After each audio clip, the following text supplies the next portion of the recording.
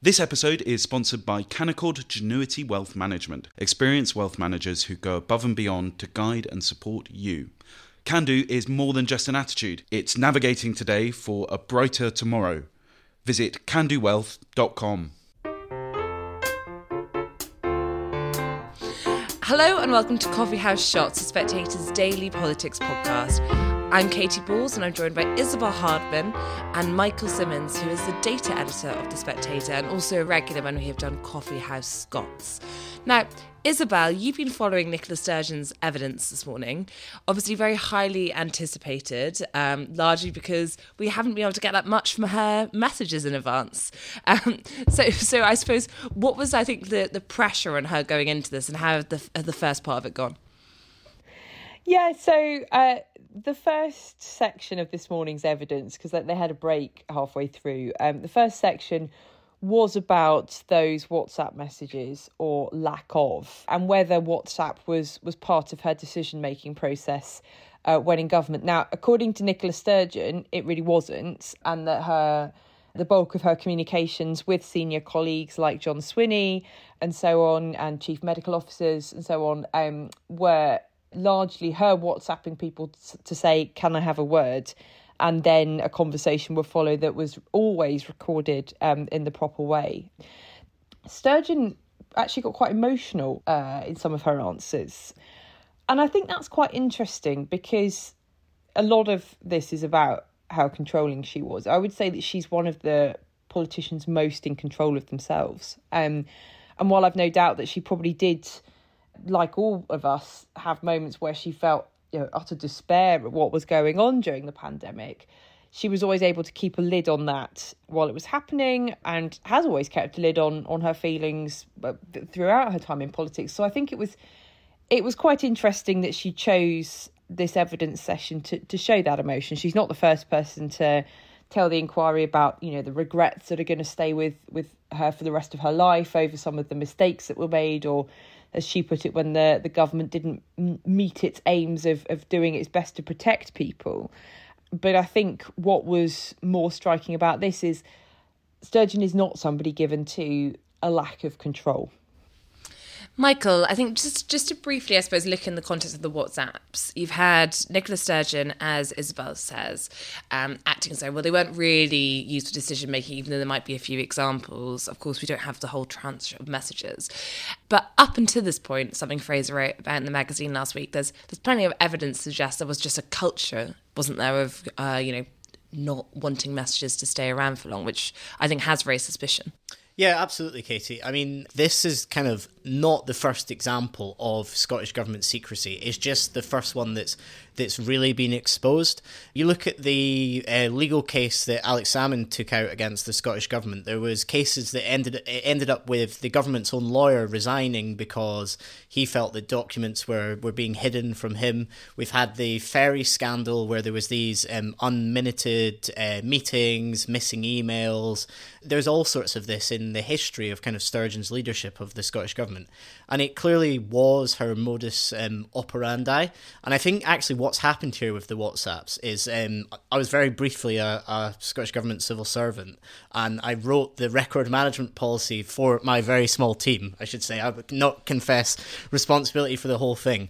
But the way the Scottish Government system worked was just for any document, not just a WhatsApp, was you had to mark if something was information. And if it was information, it would become permanent, and if it wasn't, it would eventually get deleted.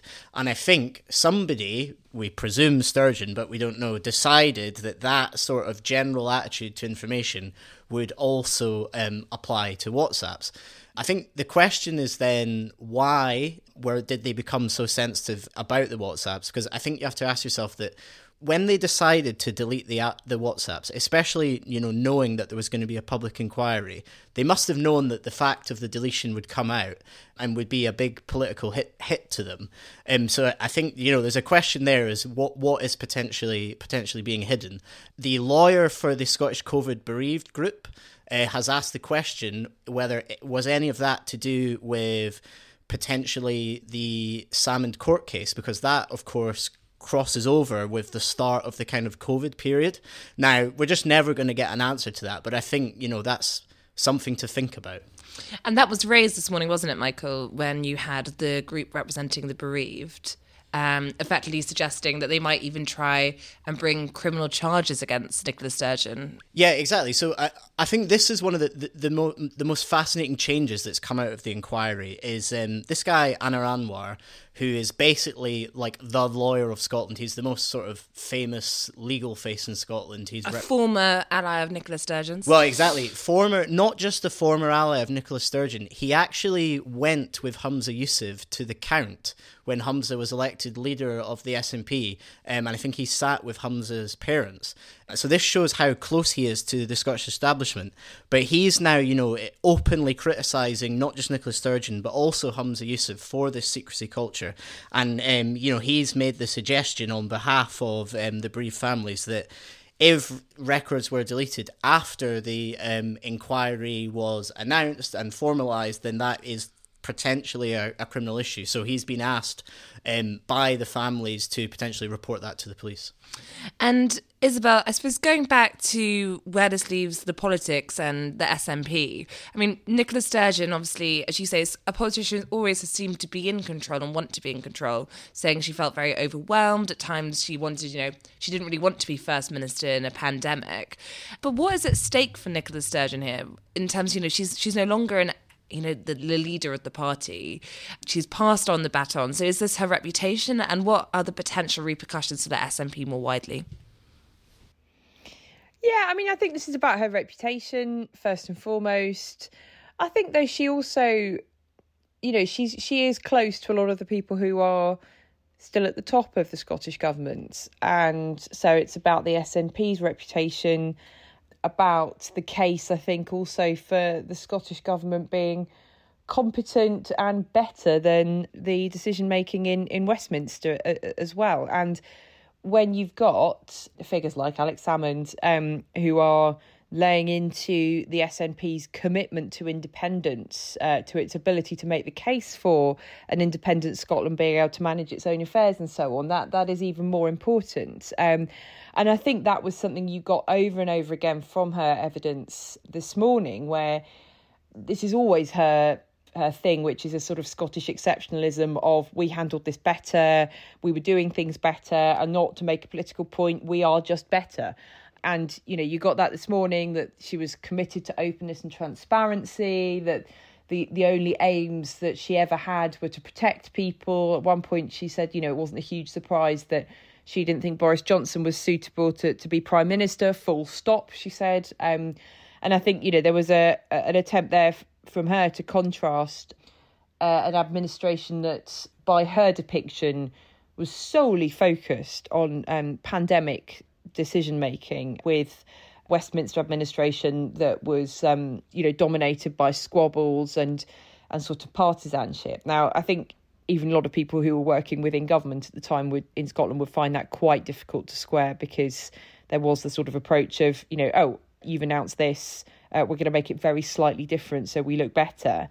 And indeed, Sturgeon was asked about this, and she said that none of the decisions she was taking were about politics. But I think, that's quite difficult to square. I think another point that she made that those in England would find quite difficult was that she and the leaders of the other devolved administrations were finding it hard to get their point of view across in private meetings, and so felt they had to make the case for things publicly. Now, if you talk to anyone, or indeed listen to anyone who's given evidence to the COVID inquiry from the English side, they would say that they ended up not saying anything at Cobra meetings because they thought Sturgeon was just going to come out and either announce something that was completely different, or it was just going to leak. So there is a fundamental difference of opinion over the approach and values, I think, is fair to say. And just finally, Michael, do you think then this probably the sense that Isabel was talking about during the pandemic, where often Nicola Sturgeon was cited as an example of how to do it more sensibly, often the measure slightly ahead of Westminster and Boris Johnson. Has the idea of St Nicola, I think, taken a real hit today? Yeah, I actually think of all the sort of scandals that Nicola Sturgeon's endured sort of over the past couple of years, this is the first one that has really dented her image. And a moment that sticks out for me, after some of the evidence last week, somebody who, I think it was her husband had died during the pandemic, was speaking to reporters, and she said that during the pandemic, she thought, oh, it's great, we don't have those idiots down in Westminster. But from hearing about the deleted WhatsApps, she said that she realised, oh no, we just had an idiot of our own. So I think, the wool is being lifted from some people's eyes. Thank you, Michael. Thank you, Isabel. And thank you for listening.